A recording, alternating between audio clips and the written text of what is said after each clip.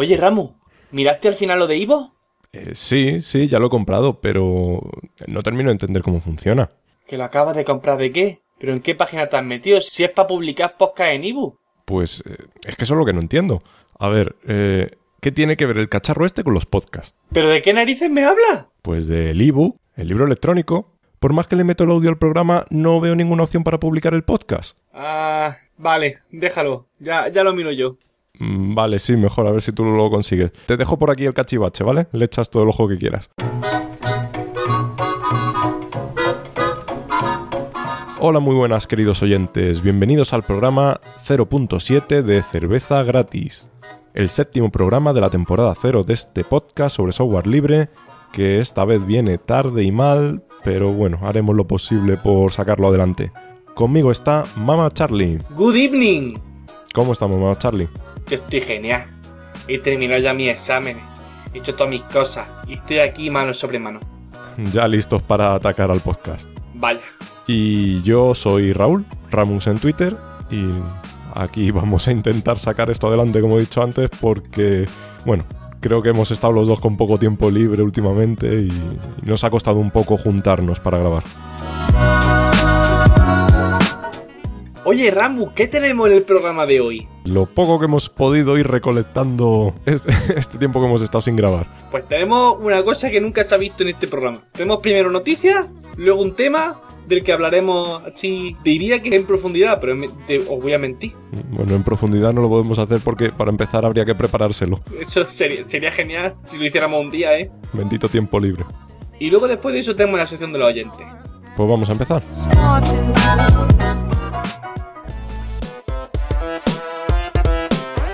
Noticias. Linus Torvalds recibe el premio Computer Pioneer 2014 y lo entrevistan en el Huffington Post. Pues nada, un premio que recibe en honor a su trabajo con el kernel Linux. Pero solamente por el kernel Linux, no por insultar y hablar así en voz alta. En eso ya le dio el premio Telecinco hace tiempo. Es que eso es un premio en sí mismo, ¿eh? Insultar a todo el mundo. Hombre, a tus fans, eso es genial. Había un vídeo por ahí que salía Linus Torvalds respondiendo a tweets. Ah, sí, lo he visto. Que le decían, oye, Linus Torvalds parece que está siempre cabreado. Y respondía, es que si tú vieses cómo son los programadores, también estarías cabreado todo el tiempo. Era un vídeo cortillo. No tenía mucha gracia, pero estaba entretenido. Sí. La Marina de los Estados Unidos usará Linux en sus helicópteros drones. La US Navy. Pues eso, la Marina de los Estados Unidos. Pues nada, que lo que hacen en realidad es actualizar sus sistemas en los drones con Solaris y claro, pues como cualquier sistema informático hay que ir actualizándolo y lo que van a hacer ahora es actualizarlo y ponerle un Linux. Si entráis en el link veréis que la segunda fotillo que aparece es de un gamer. Hay un señor ahí con 4 pantallas jugando al Microsoft Flight Simulator. Seguro que sobre Linux. Seguro que es sobre Linux. Y seguro que tiene Radeon. Tiene una tarjeta gráfica Radeon. Por eso es todo plano. ¿Ves que esto es una textura gorda? La tarjeta de red Wi-Fi Tenoetic recibe el premio Respect Your Freedom de la Free Software Foundation. Tenoetic, es que parece que le falta por ahí una C, ¿no? Entonces, en vez de Tecnoetic, es Tenoetic, la marca. Pues es una tarjeta Wi-Fi que se conecta al ordenador por USB, así de estas pequeñitas, que para cacharrillos como la Raspberry Pi vienen bastante bien. Por lo que se ve en el catálogo, es el único producto que tienen y la verdad es que no les ha costado tampoco mucho conseguir este premio, porque vamos, con limitarse a poner un chipset que ya respete tu libertad, avalada por la Free Software Foundation, pues lo tenían todo hecho. ¿Qué chipset monta? ¿Lo ponen aquí? Creo que era de Ateros. Ah, sí, aquí está, el Acero AR9271. La verdad es que no me imagino ahí a Stallman diciendo Respect. Siguiente. No te ha hecho gracia. No. Ni puñetera. Bro. Maniga. Oracle vence a Google en su apelación por el copyright del API de Java. Pues si alguien no lo sabe, Google y Oracle se estaban peleando en juicios, que de momento iba ganando Google, en relación al uso de Java y el uso del copyright. Bueno, en realidad le denunciaban por más cosas, ¿no? Por copyright, por patentes de las que hablábamos el programa pasado. Pero al final se ha quedado la cosa solo en copyright, porque Google reclama que las APIs, las interfaces de programación, no pueden tener copyright porque si no, no se podrían hacer programas interoperables. Entonces, si eso tiene copyright, lo que hace es limitar mucho el uso que puede hacer la competencia, ¿no? De compatibilidad con ciertos programas. Precisamente por eso hemos puesto aquí la noticia, porque para el mundo del software libre es una muy, muy mala noticia. Pues no son pocas las herramientas que hay que son equivalencias de software cerrado. Por ejemplo, las librerías Lestif, ¿te suenan? No. Y las Motif, o tampoco te suenan. Son un poco antiguas. Son un poco antiguas. Bueno, las librerías Motif en su día son las que se utilizaban para el CDE, el escritorio este antiguo de Unix, este que se ve tan feo. Sí, sí. Si haces un programa en TK, ¿vale? En Python TK o en TCL/TK, si ves un programa de esos, pues más o menos el aspecto era ese. ¿Qué pasa? Que esas librerías no eran libres, pero muchos programas las utilizaban, incluso programas libres. Pues hicieron una implementación libre, ¿vale? Copiando el API, lógicamente, luego la implementación a su manera, pero si las APIs pueden tener copyright, esto no se podría haber hecho. La próxima versión de Unreal Tournament estará disponible para Linux y será gratuito, mientras Unreal Engine busca dar soporte de primera clase a Linux. Pues eso, exactamente. El Unreal Engine parece que le ha gustado esa toma de contacto que tuvo con Linux y lo que quiere ahora es darle soporte del bueno, pero cuando dicen del bueno es no que pueda funcionar simplemente en Linux, sino que quien haga un desarrollo fácilmente pueda crear su juego para Linux, aunque para programar esté usando Windows, o no sé si tenían para Mac también. Estamos hablando de dos cosas distintas aquí, ¿no? Estamos hablando del juego, de la próxima versión de Unreal Tournament, y estamos hablando de... Sí, efectivamente. Yo ahora mismo estaba nombrando el Unreal Engine. Vale. Estoy hablando del motor. Y claro, Unreal Tournament es un ejemplo de uso de esas librerías. Sí. Entonces, pues tienen intención de pasarlo a Linux y además de manera gratuita. El término que usan es free. No, dicen... Es más, el código está en GitHub. Sí, pero bueno, que el código esté en GitHub no significa que sea libre. Ah, bueno, eso ya... Eso lo discutiremos en otro programa. Ya me has pescado ahí. Ya no sé qué licencia tiene. Y acuérdate de esto porque luego creo que va a volver a salir el tema de las licencias. Luego lo comentamos. Pero bueno, el caso es este. Que dicen free, pero yo entiendo que es de gratis, no de libre. Sí. Además en la cuenta de Twitter de Unreal dicen confirmado tal. Dice el desarrollo comienza hoy para PC, Mac, Linux, libre. Dice no free to play. Dice libre. Pero claro, no dice la licencia. Dice free, no free to play, free. Ay. Pero es que free significa las dos cosas. Claro. Entonces no creo que sea libre. Será gratis. Yo es que lo he leído unas cuantas veces, pero no termino de entender a lo que se refieren. Está ahí muy ambiguo. Además, vamos, incluso para los estándares de Twitter está eso muy ambiguo. Mozilla se rinde e implementa el DRM de HTML5. Sí, porque si no os acordáis, HTML5, el estándar, al final acordó incluir DRM, a pesar de que, bueno, hubo mucho movimiento en contra. Por supuesto, ese es el estándar. Luego las implementaciones pueden, lo normal es que se acojan al estándar, pero pueden implementar la parte que les interese. Y en este caso Mozilla al final se ha rendido y ha decidido implementar el DRM, con lo cual ha tenido un aluvión de críticas que, sí. Que vamos, lo ha tenido que dejar bastante tocado. Sí, se ha llevado muchos palos, pero también digo yo una cosa, que a ver qué esperáis que hagan. Si, Mozilla y Firefox ya no es el Mozilla y Firefox de cuando Firefox estaba en la versión 3, que era prácticamente la única alternativa. Ahora tiene a Chrome, tiene a Chromium, tiene a Opera, y principalmente Chrome se ha llevado casi todos los usuarios que tenía Firefox. Sí, se ha llevado bastantes. Entonces realmente esto lo han hecho por llevarse cuota de mercado, es decir, por no perder más cuota de mercado. Claro, nosotros sabemos lo que pasa, ¿no? Pero si ahora llega cualquier chaval, al 30 y al Facebook, no sé cuánto, y resulta que una parte de la web no funciona, se van a ir a otro lado. Hombre, a estas páginas no, pero esto viene, el ejemplo típico es Netflix. Sí, claro. Oye, que yo quiero ver Netflix, que no lo estoy viendo porque no está aquí en España, pero que si no me funciona en Firefox me veo otra cosa. Sí, en el momento que se ponga en España de moda el ver vídeo en streaming, pues eso, bajo suscripción, que es lo que da Netflix, pues es cuando lo veríamos aquí. Ahora mismo aquí nos da un poco igual. Entonces, pues bueno, la Free Software Foundation le da pa'l pelo, le recuerda que eso va en contra de sus principios, que no tenía que haber hecho eso, bueno, le sacude bien. Mientras que Mozilla se defiende diciendo que, pues eso, que no quieren perder esa cuota de mercado y que lo han hecho de la forma más segura que han visto posible. Porque claro, incluir DRM es incluir código cerrado. Ese es el problema. Tú no sabes ese DRM lo que puede estar haciendo. De hecho, ese es el motivo, ¿no?, de que hagamos este podcast. Sí. Reclamar el valor del software libre. Y lo que ha hecho Mozilla es que crea un contenedor en el que supuestamente se ejecuta el DRM, ¿vale? Además, ha llegado a un acuerdo con Adobe porque es un DRM de Adobe. Y supuestamente de ahí no puede salir ese DRM, no puede acceder a nada más que a lo que tiene que desencriptar. Pero bueno, veremos, cuando pase el tiempo, veremos la respuesta que tiene y veremos qué nos dice Jorge de esto también. De todas maneras, os pondremos el enlace en el blog, que está súper bien explicado en un perfecto inglés.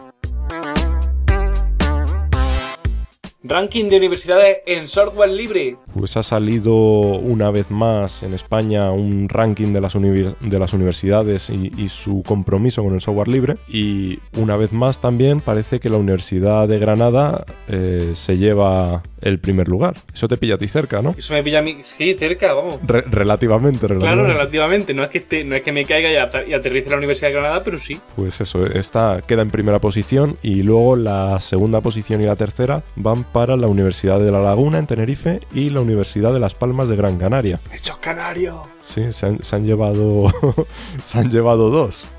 No está nada mal. Han sido analizadas 76 universidades españolas bajo 65 criterios repartidos en 11 ámbitos diferentes. Es un enlace con todos los criterios escritos, muy extenso, tan extenso como puede ser, que os lo dejaremos también en el blog. Y después de las universidades de las universidades canarias, el puesto va para Galicia y Aragón. Esos gallegos. Majeia, a ver las ailas. Vale, ese es peor que el de antes. el chiste. Ese es peor que el de Richard Stallman, sí.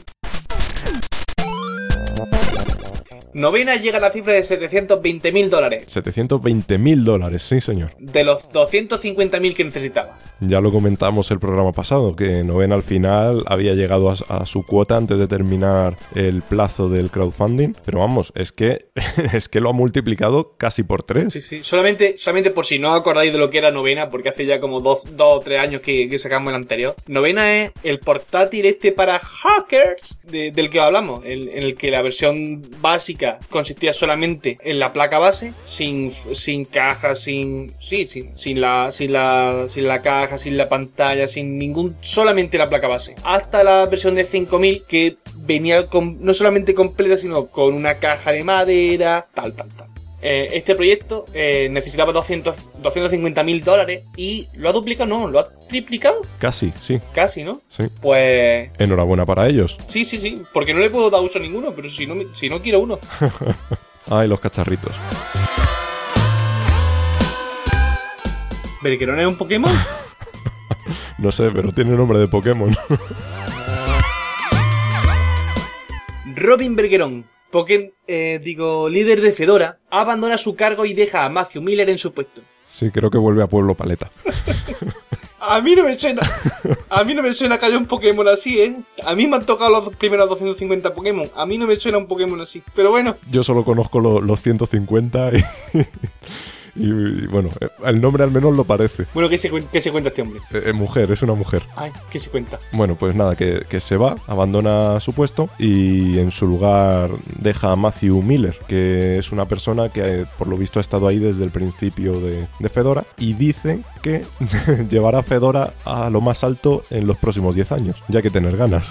Viendo la conferencia de la que te hablaba off the record, esta de Linux Hack, una de las cosas que comentan es la cantidad de gente que viene usando el porcentaje de mercado que tienen cada una de las distros de Linux a lo largo del tiempo. Y básicamente hay 4 grandes, ¿vale? Una de ellas es Debian, otra es Arch y otra es Fedora o Red Hat Linux o como tú la quieras, ¿vale? Y viene perdiendo mercado de forma constante desde que salió, ¿eh? Hombre, Ubuntu pega fuerte, Debian ha tenido el empujón también con Steam. Pero no sé, es que es extraño porque si te fijas en esa presentación, las otras 3 más o menos se mantienen, excepto Arch, que tiene, me parece que hay un 1%, un 2%, pero sigue ahí subiendo poquito a poquito. Pero las otras no han crecido no han crecido excesivamente, o sea que es una de dos. O gente nueva a la que no le gusta Fedora, o no le gusta Red Hat, o que la gente se ha mudado. Podría ser. Las 4 grandes, si no recuerdo malamente, eran SUSE,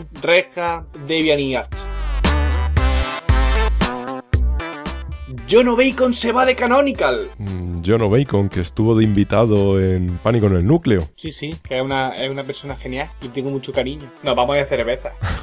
Hombre, ¿le gusta qué era? ¿El rock o el metal? O... Sí, es el pavo rockero. Bueno, John Bacon es el community manager de Canonical, es decir, la cara visible en las redes sociales de Canonical, y se va a Xprize, que la verdad es que no parecía una fundación, pero no llegué a saber a qué se dedica. Sí, dice... en el blog dice, para aquellos que no suene Xprize, dice, se centra en solventar los mayores problemas que acechan a la humanidad. Lo explica más adelante en 3 párrafos distintos, pero, por ejemplo, mira, ponen unos pocos ejemplos, ¿vale? Por ejemplo, uno de los proyectos que tiene esta empresa es el Qualcomm Tricorder, que consiste en crear un dispositivo barato, portátil, para monitorizar problemas de salud, o el Google Lunar, que es un proyecto que trata de conseguir una nave pequeña capaz de aterrizar en la luna. Qué curioso. 2 ejemplillos. Más cosillas sobre este hombre. Por si no lo sabéis, tiene un podcast que es fantástico, genial. ¿En inglés? En inglés, por supuesto, pero eso yo sé que sois personas inteligentes y eso nos asusta. Y el podcast lo tengo en la punta de la lengua, pero es Bad Voltage. Se escribe Bad Voltage y es genial. Ese podcast tenéis que escucharlo, gente. Pues hala, otro más para la colección.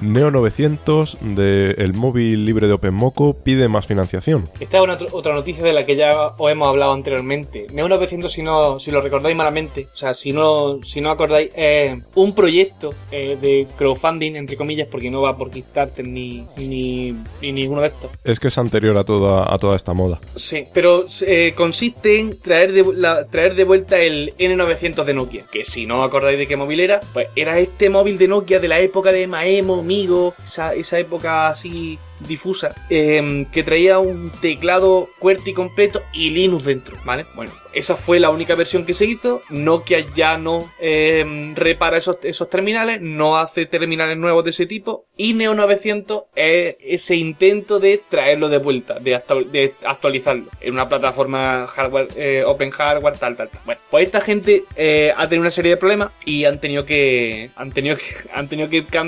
poner en pausa el proyecto, ¿vale? Han cerrado las donaciones, alegan problemas legales, problemas de organización. Han tenido una serie de problemas y ahora piden más dinero. Sí, han parado el proyecto momentáneamente y piden más dinero. Sí, lo piden creo que para no dejar colgados a los pocos usuarios que haya con el Neo 900, para no dejarlos colgados. Más información en el link del blog. Mozilla experimenta convirtiendo Firefox en un software de videoconferencias con web RTC. Bueno, no es la versión final, sino que es la versión de desarrollo en la que están toqueteando y jugando un poco para hacer que solo necesites el navegador web para poder hacer chat y videoconferencia con otra persona. Así un poco al margen de la noticia. ¿No te parece que ya tienen demasiada basura los navegadores para meterle más cosas? Como decían en su día, no sé si tú te acuerdas de Emacs, el editor este de código que se peleaba mucho con Vi. Sí, he intentado usarlo, pero... Decían de Emacs que eso era un sistema operativo muy bonito, pero que le faltaba un buen editor de textos. Pues... al final los navegadores web van a ser eso, van a ser un gran sistema operativo al que le falta un buen navegador web. Es una tontería, quiero decir, no es la noticia es que Mozilla va a incluir este cliente de chat en Firefox, pero que a mí me parece que ya tiene muchas cosas. Sí, ponte a enumerar los códecs de los vídeos y los audios que reproduce, los visores de PDF, de HTML, lógicamente, intérprete de JavaScript. Sí. Mira, si abro yo aquí el Firefox, tengo aparte del RSS, marcador y todas estas cosas que tienen todos los navegadores, tiene sincronización, tiene por supuesto los plugins. ¿Qué más tiene? Si te vas a Opera, o por lo menos cuando yo usaba Opera tenía absolutamente todo lo que te puede hacer falta en la vida. Tenía un gestor de, un gestor de descarga, un gestor de torrent, tenía un gestor de PDF. Te podía hacer esas chichas si querías el Opera. A mí me parece que tiene muchísimas cosas ya los navegadores. Cada cosa que le meta extra introduce fallos de seguridad. Y me parece que hay que dejar de meter cosas en los navegadores, por favor.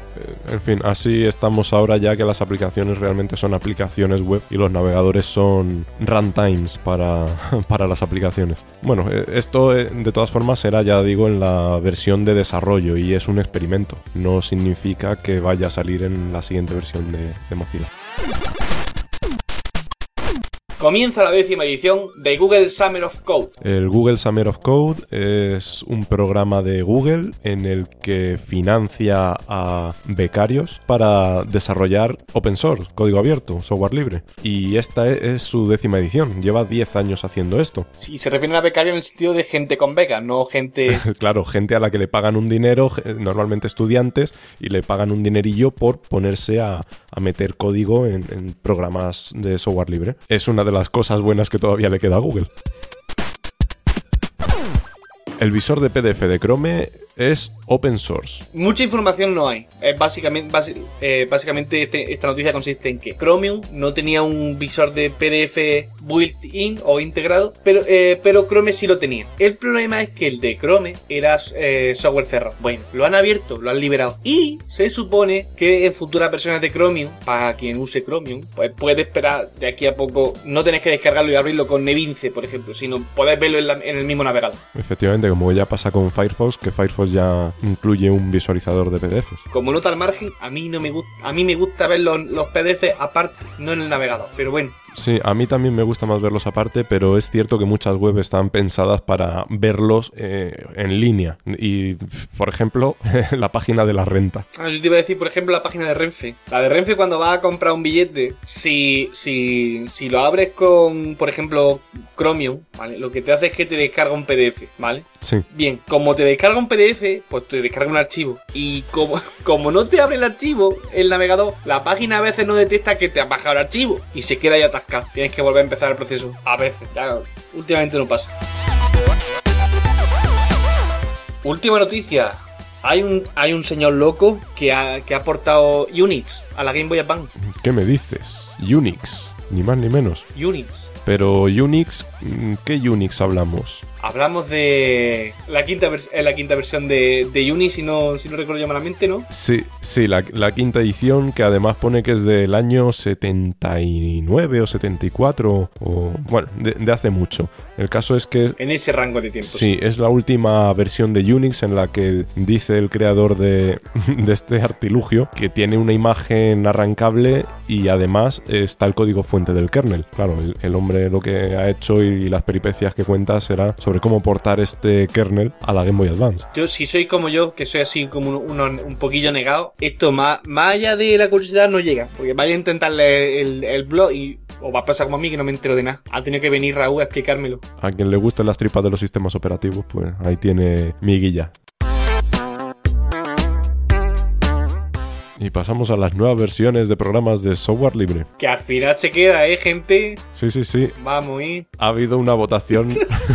Una votación masiva de que a la gente le ha gustado esta sección. La mayoría dicen que no nos enredemos. Fíjate, si nos lo vamos a tomar literal, que no he apuntado ni un solo detalle de las nuevas versiones. Simplemente me he puesto a listar versiones nuevas de software. Bueno, te dejo. Me encargo yo de leerlas, venga. Sí. Saca el cronómetro. PyPy, y no me refiero a un abanico, sino el intérprete de Python que funciona con Just-in-Time Compiler, que hace que vaya más rápido, saca su versión 2.3, y que no lleve engaño, ¿vale? La versión 2.3 de PyPy, que la versión de Python en sí que implementa es la 2.7.6. PyPy me suena a cosa, algo japonés me suena. Claro, abanico. ¿Abanico es PyPy? No es un abanico, creo que es un abanico, lo mismo estoy metiendo la pata. Yo me parece que es un pescado o algo, que es un tipo de sushi o algo, no lo sé. A mí me suena abanico. Bueno, siguiente programa. Digicam. Esto para los caderos, ¿vale? Es un programa para organizar fotos que por lo visto está súper requete chupi. Si alguien lo quiere probar, que luego nos cuente sus experiencias. Vale, acaba de salir la versión 4.0. LXQT saca su primera versión estable, la 0.7.0. LXQT es la migración de LXD, el escritorio este ligerito, a las librerías Qt. Bueno, aquí vamos a contar un poquito más. LXD estaba programado en GTK 2, pero ¿qué pasa? Las GTK 2 ya están abandonadas y las GTK 3 son las que se están utilizando ya para Nome 3, y el consumo de memoria que hacen se dispara a cosa mala. Entonces esta gente dijo, si pasamos a GTK 3, el escritorio ligero, de ligero nada, porque las GTK se van a comer la memoria. Pues han pasado a Qt, que aunque el consumo que tiene es mayor que el que tenían antes con GTK 2, pero por lo menos, pues eso, tienen unas librerías actualizadas y con mantenimiento. De todas formas es la primera versión estable, así que hasta que salga algo usable, pues imagino que tardará un tiempo. Y menuda charla me he marcado aquí yo solo. Wayland y Weston. Sí, Wayland y Weston. ¿Ya han salido? ¿Han salido ya? Ha salido la versión 1.5.0 pero... ¿Pero viene en Debian? Si tú lo que quieres es una distro que lo utilice, eso la verdad es que no he visto ninguna. Joder. Bueno, Wayland y Weston, ese reemplazo del servidor gráfico para Linux que está en camino y que supuestamente va a ser de lo bueno lo mejor. Di la verdad. Estaba esperando ahí que dijera yo y de lo mejor a lo superior. Un poco. El caso es que he dudado si decirlo yo o saltarlo. Qt 5.3. ¿Qué más tenemos? Qt 5.3, Qt las librerías, igual lo que estábamos comentando antes, librerías gráficas, aunque Qt más que unas librerías gráficas es todo una plataforma de desarrollo, ¿vale? Tiene muchísimas cosas dentro, pues ha salido la versión 5.3. Los programadores pues son los que más interesados estarán en este tipo de cosas. ¿Qué más sale? Perl 5.20. Esto en realidad la he puesto solo para contar un chiste, porque Perl es el único lenguaje que tiene el mismo aspecto antes y después de un cifrado RSA. La verdad es que no sé si aparte de /. Hay muchos más sitios que sigan utilizando Perl. Imagino que sitios antiguos. Ni idea. ¿Qué más tenemos? Cloudmail. Cloudmail es un cliente de correo muy ligerito. Bueno, yo lo usé hace, pues te podría decir que 8 años por lo menos. 7, 8 años. ¿Hace 8 años o desde hace 8 años? No, que lo usé hace 8 años. Ah, vale. Vale, y en su día la verdad es que, bueno, era muy ligerito. Estaba bastante bien para ordenadores modestos. No sé muy bien cómo estará ahora. Pero bueno, si alguien quiere echarle un vistazo, alguien que no le guste, por ejemplo, Thunderbird, pues le puede echar un vistazo. A mí no me gusta Thunderbird, pero es que yo, si el ordenador es medio decente, estoy casi más a gusto con la interfaz web. Por lo menos si hablamos de Google o de Hotmail o de lo que sea. Sí, claro, al final el tema del correo es que se ha mudado todo a la web, así que al final ya hay poquitos clientes. ¿Qué más tenemos? Git 2.0 acaba de salir también. Es para hacer repositorios de código fuente. Si hay alguien que esté empezando a programar, esto sobre todo se suele conocer cuando empiezas a programar en la universidad. Una vez que conoces un repositorio de versiones para código fuente, ya no puedes programar sin él. Yo, si no tengo uno, vamos, me pongo de los nervios. No es que escriba mucho código, pero escribo algo, lo testeo, veo que funciona, commit. Hago modificación, veo que funciona, commit. Y voy teniendo todo y sé todo lo que he hecho, que si no lo tengo, pues en fin, me da la sensación de que estoy mezclando cosas. Linux Mint 17. Hoy va, lo he puesto 2 veces. Linux Mint 17, ¿vale? Salen sus versiones de escritorio Mate y Cinnamon. Mate sigue siendo un fork de GTK 2 o era GTK 3? Mentira, GTK no. ¿El Genome 2 o...? Pues si te digo la verdad, cuando he puesto la noticia lo estaba pensando yo, ya no me acordaba de dónde salía Mate. Sé que uno era un herencia de Nome 2 y no sé si el otro era... Sí. Mate es Genome, vale, Mate es Genome 2. Mate es la herencia de Nome 2, ¿verdad? ¿Y Cinnamon entonces era? Cinnamon es el Genome actual, pero con aspecto del 2. Sí. Vale, pues bueno, en cualquier caso, los dos escritorios están muy vinculados a Linux Mint. Y eso, acaba de salir la versión 17. Lo que quiere decir que prácticamente no se usan fuera del Linux Mint. Yo al menos no he visto que lo utilicen en ningún otro sitio. No, me parece que yo intenté instalarme en su día Cinnamon, no sé si fue en un Ubuntu o en una Debian, y aquello no funcionaba. No era canela fina, ¿no? No. Y por último, ha salido también Scribus 1.4.4. Scribus es un software que se utilizan para hacer publicaciones, libros, así, te permite hacer maquetación. Es bastante bueno, dicen. Yo la verdad es que no lo he llegado a probar, pero bueno, si hay alguien interesado en hacer ese tipo de documentos, publicaciones, libros, etcétera, pues hala, ahí lo tiene. Que lo pruebe y nos cuente también. Y ya está, hemos ido rapidito. Ay, mierda, quería haber dicho una cosa, pero bueno. Si quieres... Sí, no, sí, es una chorrada. Es que has dicho antes ahí arriba lo de Digicam. Y el otro día estaba buscando yo un visor de imágenes que admitiera GIF y admitiera no sé qué, 4 o 5 historias más. Que no lo tiene ni Crunchback ni Elementary lo tiene, por defecto. Claro, y para las fotos de gatitos. Claro, la foto de gatitos, tío. Es que nadie piensa en la foto de gatitos. Y me encontré con WenView, ¿te suena? No. GWENVIEW. No me suena. ¿Tú qué dirías que es? ¿Cade o Genome? ¿Digicam o WenView? WenView. Partiendo de la base de que todos los programas de CADE tienen una K, diría que Genome. Es Cade, tío. Es Cade. Sí, hay excepciones. Pues no me engañes así de esa manera, que ya estaba yo tu ilusionado diciendo esto ya lo tengo yo, para arriba, para abajo.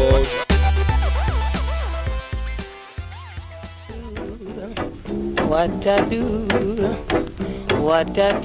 da da do, da da do.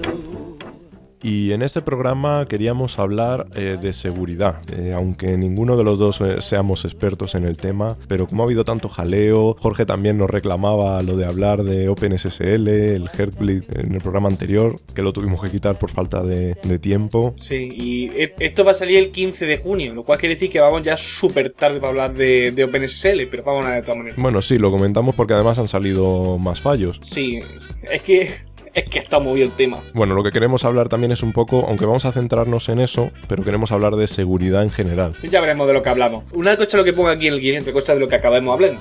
Bueno, eso también es verdad, Con lo que sí quiero empezar yo es recomendando un podcast. Aunque algunos a lo mejor no lo llamáis podcast, pero hay un programa de radio que se llama Ventana a la Red, que aparte de emitir por la FM, suben los programas a internet, y hoy, si me acuerdo, pondré un enlace. Y llevan casi desde que empezaron, o casi desde que yo los conocí, que donde entrevistaron a Guardo, vienen comentando muy fuerte y muy bien temas de seguridad, teniendo invitados que o trabajan en el departamento de cibercrímenes de la policía española. Ajá. O expertos en seguridad. Está muy bien ese podcast, y podéis escoger el tema que más os guste de seguridad y escucharos ese podcast, y no necesitáis saber de dónde viene ni hacia dónde va. Dicho eso, si estáis usando, vamos a empezar por TrueCrypt, ¿vale? Si estáis usando TrueCrypt, yo aconsejaría que dejarais de hacerlo, que emigrarais a otra aplicación. ¿Por qué, Raúl?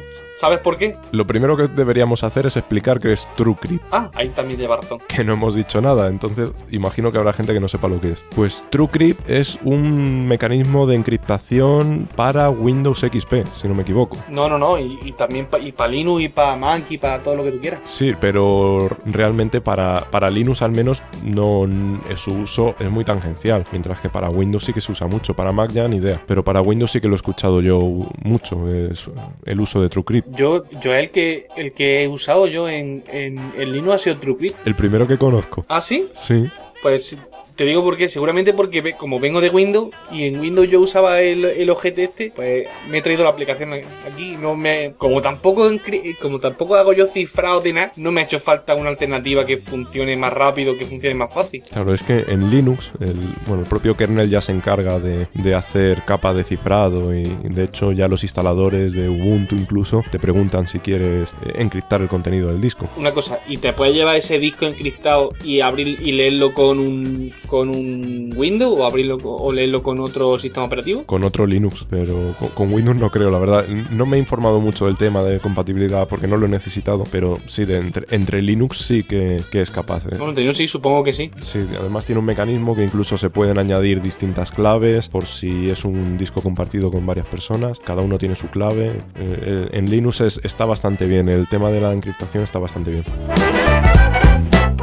Te estaba preguntando, entonces, ¿qué es TrueCrypt? Aparte, es un sistema de encriptación, pero ¿qué es lo que encripta? ¿Te permite encriptar un fichero? Sí, a grandes rasgos te permite encriptar dos cosas. O bien un fichero o un juego de ficheros, o una partición completa o un disco duro completo. Que son, vamos a ver, los dos puntos grandes que la gente de TrueCrypt usa para vender su programa es que, usando la encriptación de disco completo, tú puedes negar el contenido del disco. Había un término legal que era negación plausible o algo, no lo sé ahora mismo, pero consiste en que la forma en la que encripta TrueCrypt, si encripta el disco completo con TrueCrypt, un análisis posterior no revela ninguna estructura ni revela. Sí, que están ahí, puede haber datos escondidos, te refieres, que no son visibles directamente. Tú puedes negar que tú supieras que ahí hay algo. No sé si me explico. Sí, que lo oculta a la vista, que hay que hurgar un poquito más para verlo. Más o menos.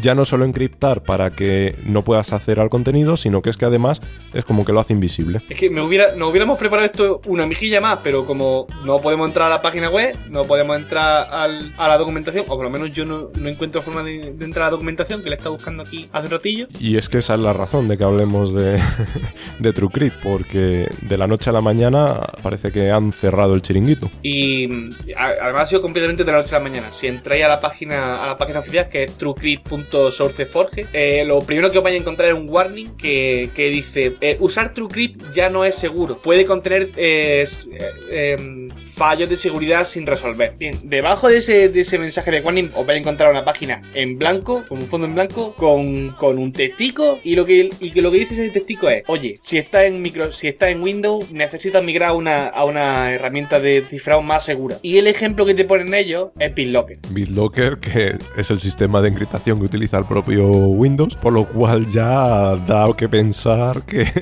algo raro hay ahí, ¿no? Sí, y son dos cosas. Primero que es BitLocker y que es de Microsoft, que no está el código disponible, que la licencia no es libre, que no se sabe nada del funcionamiento de BitLocker. Y segundo, que a Microsoft ya se la conoce por haber dado acceso a sistemas Windows y a sistemas Microsoft a la NSA. O sea que el hecho de que esté ahí BitLocker es un poco una broma y no una graciosa. Sí, yo creo que lo han hecho un poco para eso, para que al leerlo te quedes en shock y digas, ¿qué pasa aquí? Sí, para que te quedes con la mosca detrás de la oreja y digas, ¿qué está pasando? ¿Qué no me están contando? Bueno, te hago un inciso, has hecho una mención a lo de BitLocker, que sí, que no es libre. Tal y como te comentaba antes, muchas veces el que algo sea open source, que sea código abierto, no implica que sea libre. Y un ejemplo es TrueCrypt, ¿vale? Pero TrueCrypt, el código está disponible, pero la licencia no es libre. No es libre, efectivamente. No es reconocida ni por la Free Software Foundation ni por la Open Source Initiative. Es un poco tangencial el tema, pero llevan, no sé si desde hace 4 años, creo recordar, diciendo de modificar la licencia para que la acepte la Free Software Foundation y se considere libre. Pero en esos 4 años no había ninguna actualización del proceso. A lo mejor si lo hubiesen hecho, hoy TrueCrypt no estaría muerto. Yo no creo que tenga eso mucho que ver, pero bueno. Hombre, siempre se pueden hacer forks, por eso lo digo. Si cualquiera pilla un fork. ¿Forks hay? Bueno, vamos a ver, hay forks no se pueden hacer, Víctor. Hay uno, pero no se puede hacer. Por temas de licencia. Bueno, y aquí otro ejemplo de por qué el software libre pues ayuda a la supervivencia del software.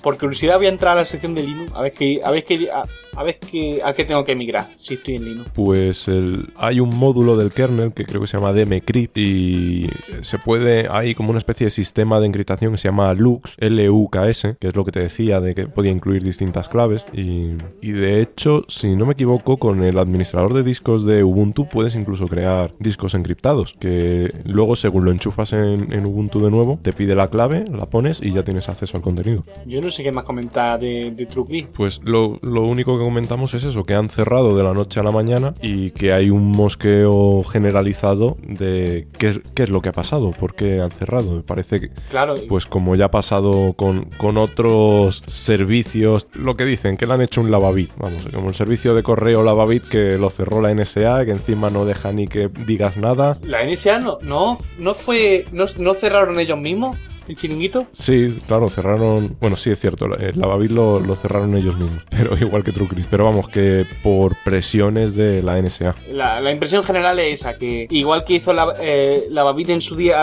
a Lavabit la NSA le pidió, no sé si fue la NSA o el gobierno de los Estados Unidos, le pidió una serie de información que Lavabit no estaba dispuesto a facilitar. Y lo que hicieron fue cerrar el kiosco. De la noche a la mañana cerraron y no se supo más. Lo que parece que la impresión general es que TrueCrypt ha hecho lo mismo. La NSA o el gobierno de los Estados Unidos ha hecho algo, esa es la impresión, no se sabe nada. Ha hecho algo que ha forzado a la gente de TrueCrypt a o mantener la mentira o a cerrar el kiosco. Y han optado por la segunda opción. Y nada, viniendo al tema de la NSA, lo que sí podemos decir es que, bueno, ya hace un año, ¿no?, de lo de Snowden. Sí. Y también ha habido un movimiento reciente que llaman Reset the Net, como resetear internet, que viene un poco precisamente por eso, ¿no? Por esa vigilancia continua y masiva que tenemos cada vez que nos conectamos a internet. Y bueno, es también la razón por la que hablamos aquí ahora de seguridad, por lo importante, ¿no?, que es tener tu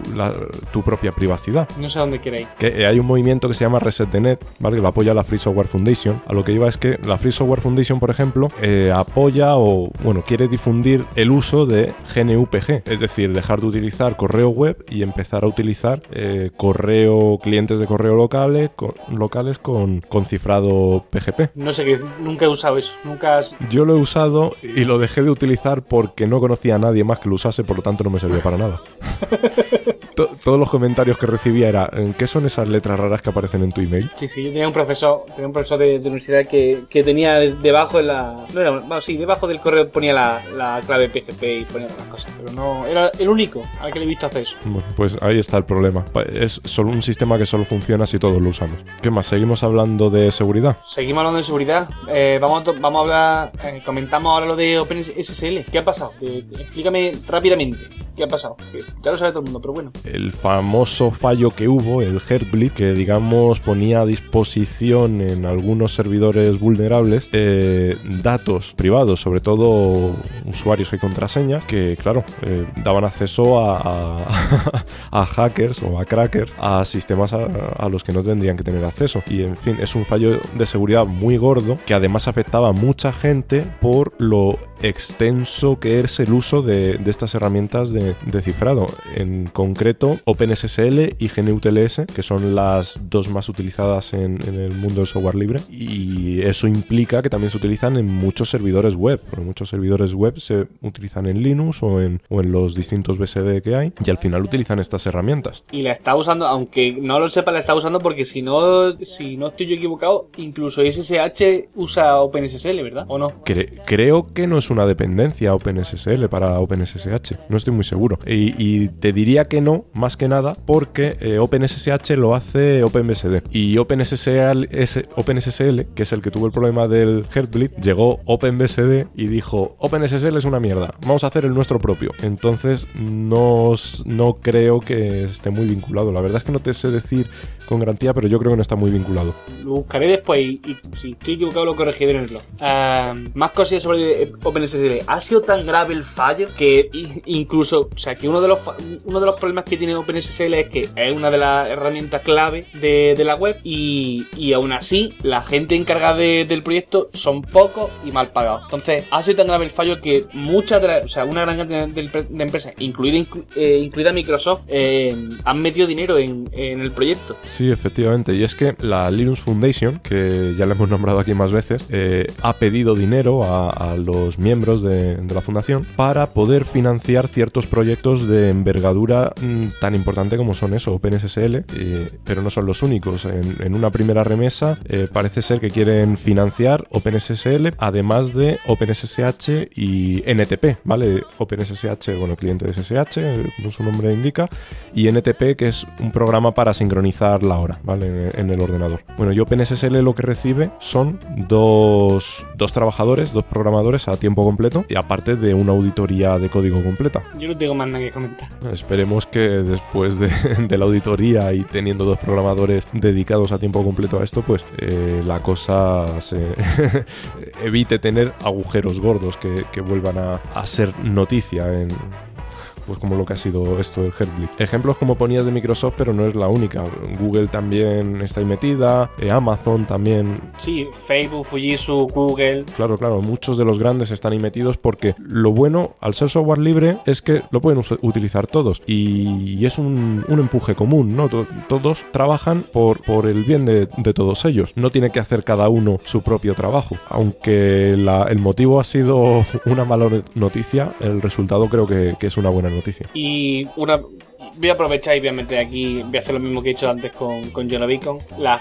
Los chavales de la Community Yendor hablan en este último episodio de OpenSSL. Lo hacen muchísimo mejor que nosotros, entienden muchísimo más del tema, así que échale un vistazo. Bueno, yo no me ha dado tiempo a escucharlo. Lo he descargado esta mañana, así que en cuanto tenga un huequecillo lo oigo. Conforme estamos grabando está recién salido del horno. Cuando oigáis esto, no, habrán pasado 15 días, pero bueno. Con suerte no han publicado otro antes de que lo saquemos nosotros. Bueno, también otra noticia más es que OpenSSL ha vuelto a tener fallos de seguridad recientemente, se han vuelto a descubrir fallos de seguridad, problemas de man in the middle, que esto viene a significar que si se interpone una persona entre tú y el servidor, pues él te hace pensar a ti que es el servidor y al servidor le hace pensar que eres tú, entonces está en medio de la comunicación y puede tanto espiarla como modificarla. Y GNU-TLS también ha tenido algún que otro fallo de seguridad. Bueno, como está tan de moda, pues es la razón de que ahora mismo esté todo el mundo mirando hacia estas librerías. Un poco espeso el tema, ¿verdad? Sí, no está malamente. Lo que pasa es que ha estado un poco desestructurado. Hemos ido así un poco a salto mata, pero vamos. Sí, yo es que como no te explique me explicaron hace poco una forma de hacer un D2 con NTP, pero más allá de eso... ¿Y lo tienes fresco? ¿Podrías comentarlo? Te lo puedo explicar muy por encima y eso contando con que no lo hayan parcheado. Básicamente, esta forma de hacer un D2 consiste en que hay una serie de servidores de hora o de fecha, ¿vale? Que son a los que, usando NTP, tu ordenador les pide las fechas para tu zona concreta, ¿vale? Efectivamente. Bien, este protocolo tiene la siguiente forma de funcionar. Yo le pido al servidor la hora y le digo, mándamela a la casa de Ramu, ¿vale? Lo cual quiere decir que Ramu recibe la hora. Bien, ¿cuántos servidores de hora puede haber en el mundo? Bueno, pues yo puedo hacerle una petición a todos ellos y como esos ordenadores no son mi ordenador de mi casa, sino que son servidores potentes, encargados de, o sea, servidores potentes, críticos, con mucha fuerza, digamos... Con un buen canuto. Claro, con un buen canuto. Un buen ancho de banda. Claro, entonces yo puedo, usando, qué sé yo, 10, 20, 30 equipos, hacer peticiones a todos esos servidores al mismo tiempo y mandárselas todas a Ramu, ¿vale? Va a llegar un momento en el que me da igual que Ramu sea Amazon, me da igual que Ramu sea Google, al final va a caer ese servidor, va a caer, ¿vale? Porque no tiene el mismo canuto, lo siento mucho, pero no tiene el mismo canuto. A lo mejor Facebook o Microsoft o el servidor de la universidad de no sé qué, o el servidor de la empresa no sé cuál, comparado con los 7, 8, 9, 10 servidores de hora que pueda haber en el mundo. Me suena que había un mecanismo parecido utilizando DNS, lo que pasa es que no recuerdo los detalles. Bueno, lo que sí te podemos explicar también es cómo funcionaba el Heartbleed. Ah, sí, claro. Que además me lo explicaste tú. No, que yo te enseñé el XKCD, pero bueno. Sí, bueno, no es muy difícil de explicar. Básicamente lo que pasa es que cuando un programa funciona, pues la información la guarda en RAM, ¿vale? Que la memoria RAM no es más que una secuencia de unos y ceros, ¿vale? Entonces, el propio programa sabe desde dónde hasta dónde es cada dato que tiene. Entonces, al final es como si fuesen varias cajitas consecutivas con información. Pues el problema que tenía es que un cliente que se conectase a un servidor por SSL, uno de las opciones de SSL, si no me equivoco, era el Heartbeat, de ahí viene un poco el nombre. El Heartbeat, que es el latido del corazón, es como para decir, ¿sigues vivo? Para que el servidor te responda. Y básicamente la función es exactamente esa. Mientras estás esperando algo, mientras no estás haciendo nada, de vez en cuando tu navegador va a preguntar al servidor, ¿estás vivo? Si estás vivo, dime que estás vivo. Vale. Entonces, por la forma de funcionar de este Heartbeat, lo que hacía es decirle al servidor, mándame este texto de este tamaño. Entonces, ¿qué es lo que pasa? El servidor recibe ese texto, lo mete en memoria, ¿vale? Porque cualquier programa, la información que maneja está en memoria, en RAM, lo mete en RAM y dice, vale, pues te envío este texto de este tamaño. Por ejemplo, te mando la palabra hola, que son 5 bytes. Además coincide, ¿no? Hola, son 5 letras, cada letra es un byte. Hola son 4. Doble L, H-L-L-O. Ah, bueno, hello es otra cosa. Está bien. Vale, he dicho hola, ¿no? Sí. Estoy diciendo hola y estoy pensando en hello. Estoy fatal. Vale, bueno. El caso es que le dice, pues dime hello y en 5 bytes. Entonces el servidor responde eso. Además dice, ¿dónde tengo esta información? En esta posición de memoria. ¿Qué tengo que coger? 5 bytes. ¿Qué es lo que ocupa lo que me está pidiendo? Pues esto se lo mando, respuesta. No es así como funciona. Pues si el cliente tiene mala leche, le dice, dime hola en 200 bytes. Entonces, ¿qué pasa? Que no solo le manda el hola, que son los 5 primeros bytes, sino que le manda todo el resto de información que haya a continuación. Le manda los 195 bytes contiguos al trozo de texto ese. Con todo lo que haya en esos trozos de memoria. Si el programa que está ejecutando SSL en esos trozos de memoria tiene información de usuarios y contraseñas, como pasa con muchos programas que leen información de usuarios y contraseñas porque los están autenticando y, bueno, en fin, esto se suele utilizar en web, entonces esa información puede estar ahí y se lo llevan. Entonces, de ahí es de donde vino ese problema gordo con el Heartbeat. No sé qué tal lo he explicado. ¿Se ha entendido? Sí, no, está bien. Sí, se ha entendido. Oh, de todas maneras, a mí me sigue pareciendo que la forma de explicarlo del X-carrillo no se puede explicar eso mejor. En 4 dibujos. Lo has explicado.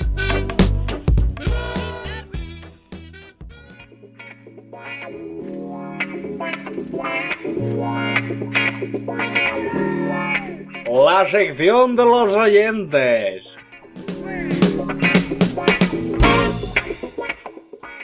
Ya para finalizar el programa, como es habitual, pues llegamos a la sección de los oyentes. Yo estoy muy contento con la audiencia que tenemos, pues son gente que se les ve inteligente y centrado. Más que nosotros, seguro. Lo digo completamente en serio. Lo digo completamente en serio. No es que no estoy siendo gilipollas. Me han encantado los comentarios del último programa. Sí, la verdad es que ¿Lo has visto? Ha habido un montón. Dime a cuáles te refieres. Sí, ha habido un montón. Me refiero a lo de cuando pongo excusa,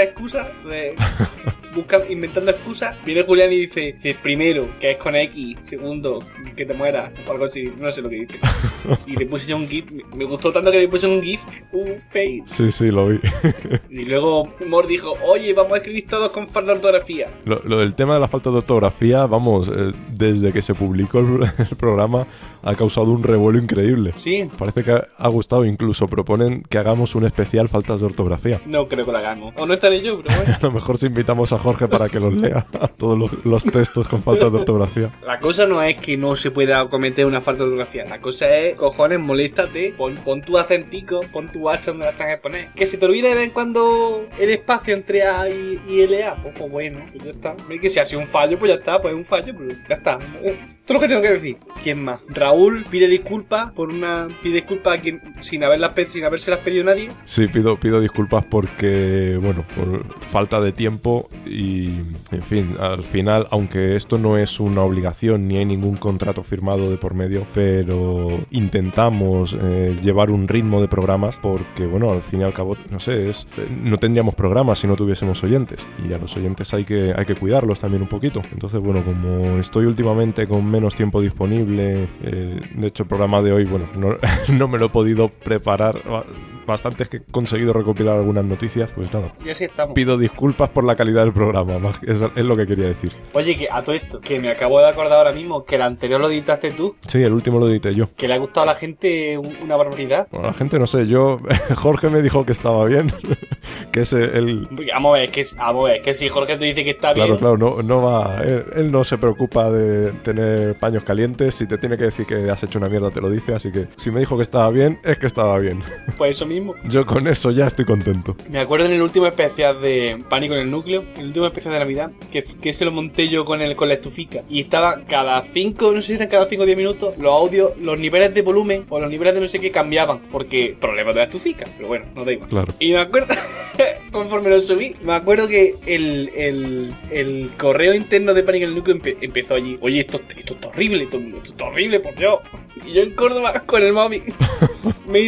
Claro, no tenía forma de solucionarlo. Me dice Jorge, no entres en pánico, mamá Charlie. ¿Dónde está esto? Que lo arreglo. Pero bueno, que Jorge, si te tiene que decir que está malamente, pues Te lo dice. Pues ya está, te lo traga y que sepas que es verdad. A ver, bueno, hacemos lo que podemos.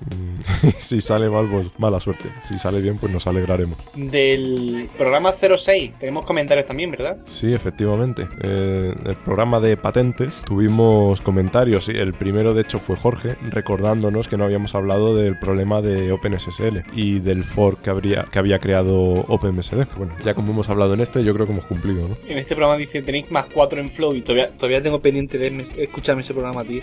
No te lo has escuchado bien. Todavía no me lo he escuchado, no, todavía no. Bueno. Lo he empezado 7-8 veces, pero no lo he terminado, tío. Bueno, te lo perdonaré. Esto igual que en Pánico en el Núcleo. En Pánico en el Núcleo, pues yo estaba allí porque tenía que figurar, pero me habré escuchado la mitad de los programas. Pues mira, como lo edité yo, te adelanto que mientras tú hablas, de vez en cuando se escuchan golondrinas. Sí, ¿no? Que están mezcladas con la voz y se escucha pi, pi, por ahí.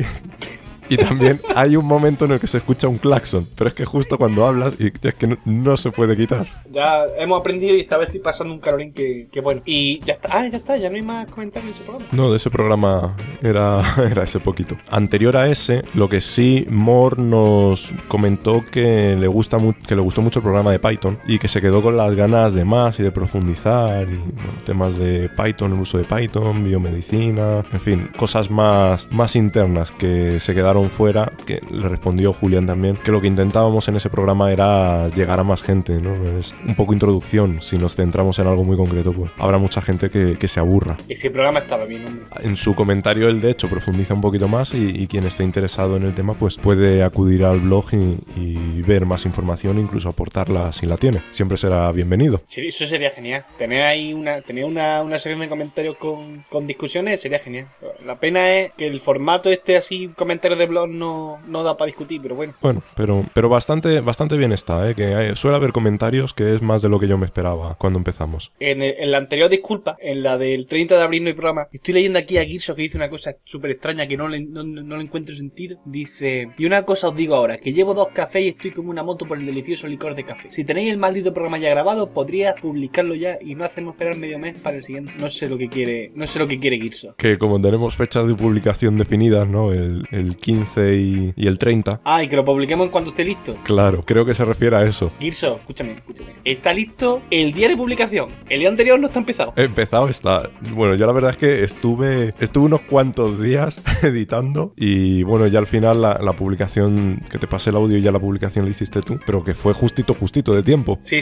Vamos, que va justico siempre, igual, y cuando lo monto yo también. Vamos a ver, estamos grabando a día 5, ¿vale? Que esta noche me va a pasar Ramu el audio. Y yo no me voy a poner a hacer cosas, pues soy andaluz. Y no se ha visto eso de trabajar antes de la hora. Entonces, conforme se va acercando la fecha de publicación, a mí me va entrando más la urgencia. Hay un momento en que la urgencia se cruza con la ganas de hacer cosas. Y en ese momento me pongo. Y normalmente, si os fijáis, el podcast se publica sobre las 3, las 5 de la tarde del día 15 o día 30. ¿Eso qué quiere decir? Que aquí Mamá Charlie lo ha terminado hace 10 minutos. Ya está. O sea, que Kirso, es que ya lo estoy haciendo. En cuando está listo, te lo doy. Que va a ser a la vez que esté publicado. Bueno, seguimos con los mensajes que hemos recibido por email. Hemos recibido un email de Charlie Encinas en el que nos graba un audio correo mientras está fabricando un termo, con bastantes ruidos y golpes. Tiene por detrás allí, qué sé yo, 200 hombres sudorosos dando martillazos, no sé. No preguntaré por qué has tenido esa imagen en la cabeza. Escúchame, todo lo que sea, mira, todo lo que tenga que ver, aunque sea mínimamente con metales, yo me lo imagino como hombre sudoroso golpeando yunque. Da igual que sea sordar un cable. Como el capítulo que el de los Simpsons, ¿no? En el que se ponían de repente todos a bailar. Sí. ¿Qué estás haciendo? Pues nada, aquí estoy sordando un cable. Y yo en mi mente visualizo 200 hombres sudorosos golpeando un cable encima de un yunque. Bueno, ¿qué nos cuenta en este audio correo? Bueno, nos habla sobre iVoox, ¿vale? Nos dice un poco cómo funciona y cómo publicar en él. Sobre iVoox, ya me parece que es la tercera persona que nos dice algo de iVoox. O sea que ya vamos a mirar a ver vamos a subirlo, ¿vale? Le echaremos un ojo. Sí. Pero no nos pidáis que con mucha prisa porque, bueno, según dispongamos de tiempo libre. Pero te voy a decir una cosa, no esperaba que pidiera la gente más iVoox que iTunes. Yo creía que iba a ser al contrario, yo creía que la gente iba a pedir iTunes. Sí, es cierto, es curioso. Debe ser que no tenemos muchos oyentes maqueros. Ya, pero aún así, tío. Quiero decir, el 90% del podcasting lo lleva iTunes. Bueno, yo creo que la tasa de podcast sobre Apple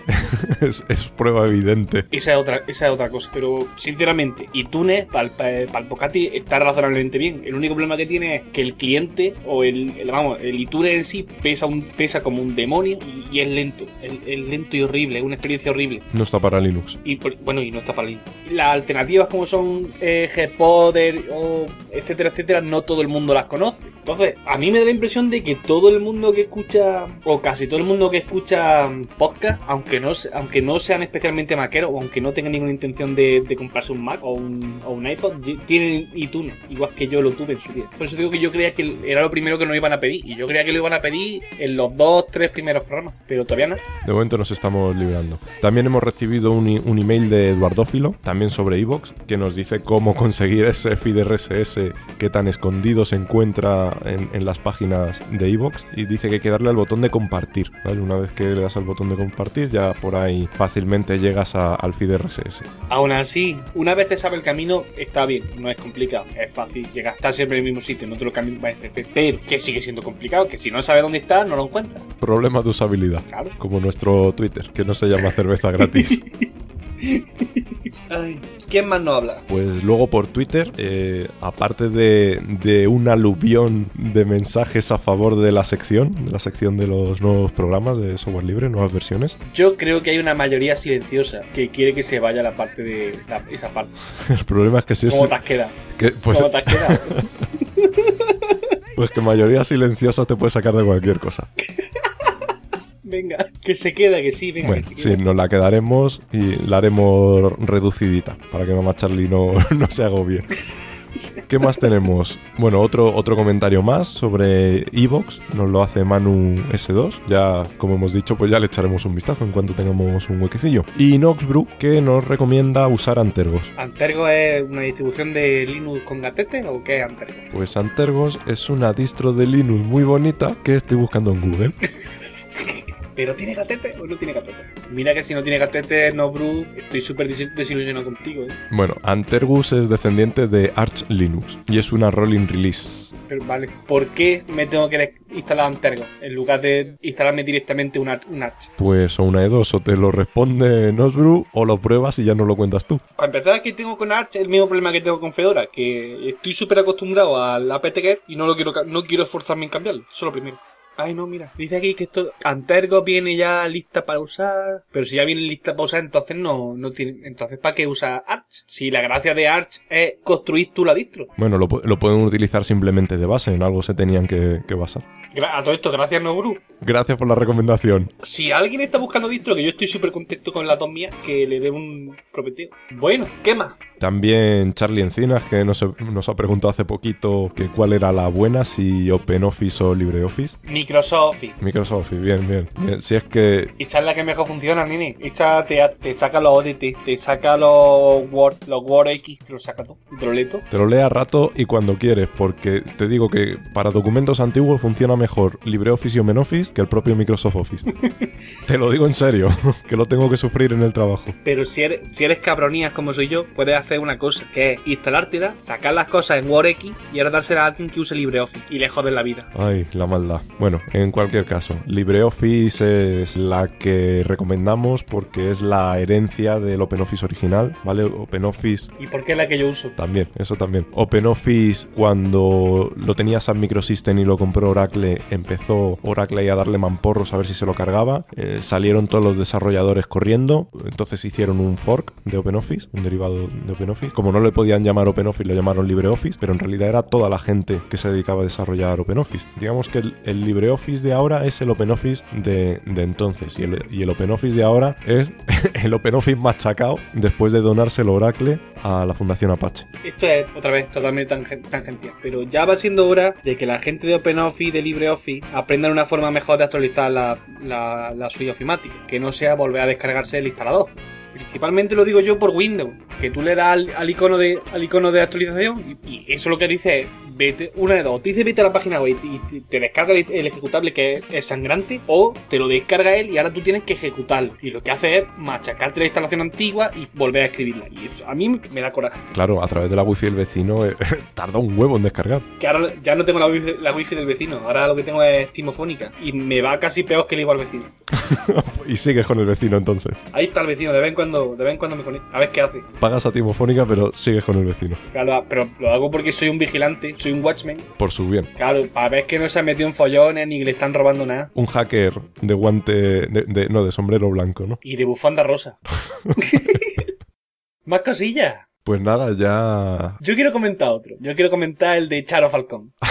Sí, pero ese no iba para nosotros en realidad. Pero a mí me ha hecho gracia. Pero ese no. Pero después la respuesta, que me parece que es de Charlie Encina. No, de Manuel S2. Bueno, Charo Falcón retuitea una cosa de Cruzcampo. Dice, cerveza gratis para el que vaya a votar. Cruzcampo patrocinando Democrat. Llega Micito, o Manuel S2. Dice, Charo Falcón, he leído cerveza gratis y pensé que iba a hablar de un podcast sobre software libre. Carlos Encina dice, a mí me ha pasado exactamente lo mismo. Y cerveza gratis llega y te dice, algún día nos patrocinará Cruzcampo. Y yo prefiero que me patrocine el Ambra. Si puede ser, si puedo elegir. Claro, es verdad, por lo de la Universidad de Granada. Y porque a mí la Cruzcampo regular. A mí la Cruzcampo en Sevilla y de Grifo está rica. Escúchame, la Cruzcampo de Grifo en Sevilla está rica. Pero como te la vayas a tomar de botellín o de lata, no, es cáncer. Bueno, aquí, como lo que hay por casi todas partes en Mau. La Mau también está bonita. Un día tenemos que hablar de cerveza, nene. Especial cerveza gratis, literal. Claro. Bueno, literal no. A ver si alguien va a querer que se la financiemos. Pues que venga aquí, mira, escúchame, si venís invito. Eso es una propuesta abierta, ¿no? A todo el que quiera. Sí. No voy a decir dónde vivo, pero que tampoco es muy complicado averiguarlo. Yo estoy buscando por el Google Maps y yo creo que basta ya de decir tonterías por ahí, porque hemos dicho tonterías para aburrir. Bueno, pues para finalizar, las formas de contacto. Forma de contacto. Podéis contactar con nosotros en nuestra página web, que es cervezagratis.es. Además nos gusta que nos dejéis mensajitos ahí en el blog. Comentarios y bueno. Podéis mandarnos correo electrónico a podcast@cervezagratis.es. Podéis contactar con nosotros en Twitter con el usuario @cervezagpl. GPL. Hay que remarcarlo. Como la licencia. El mío, que es @mamacharlie, y el de Ramus. El mío, que es @ramus con H intercalada. Bueno, si lo veis en la web casi mejor. Bueno, pues hasta el próximo programa. Adiós. ¡Hasta luego!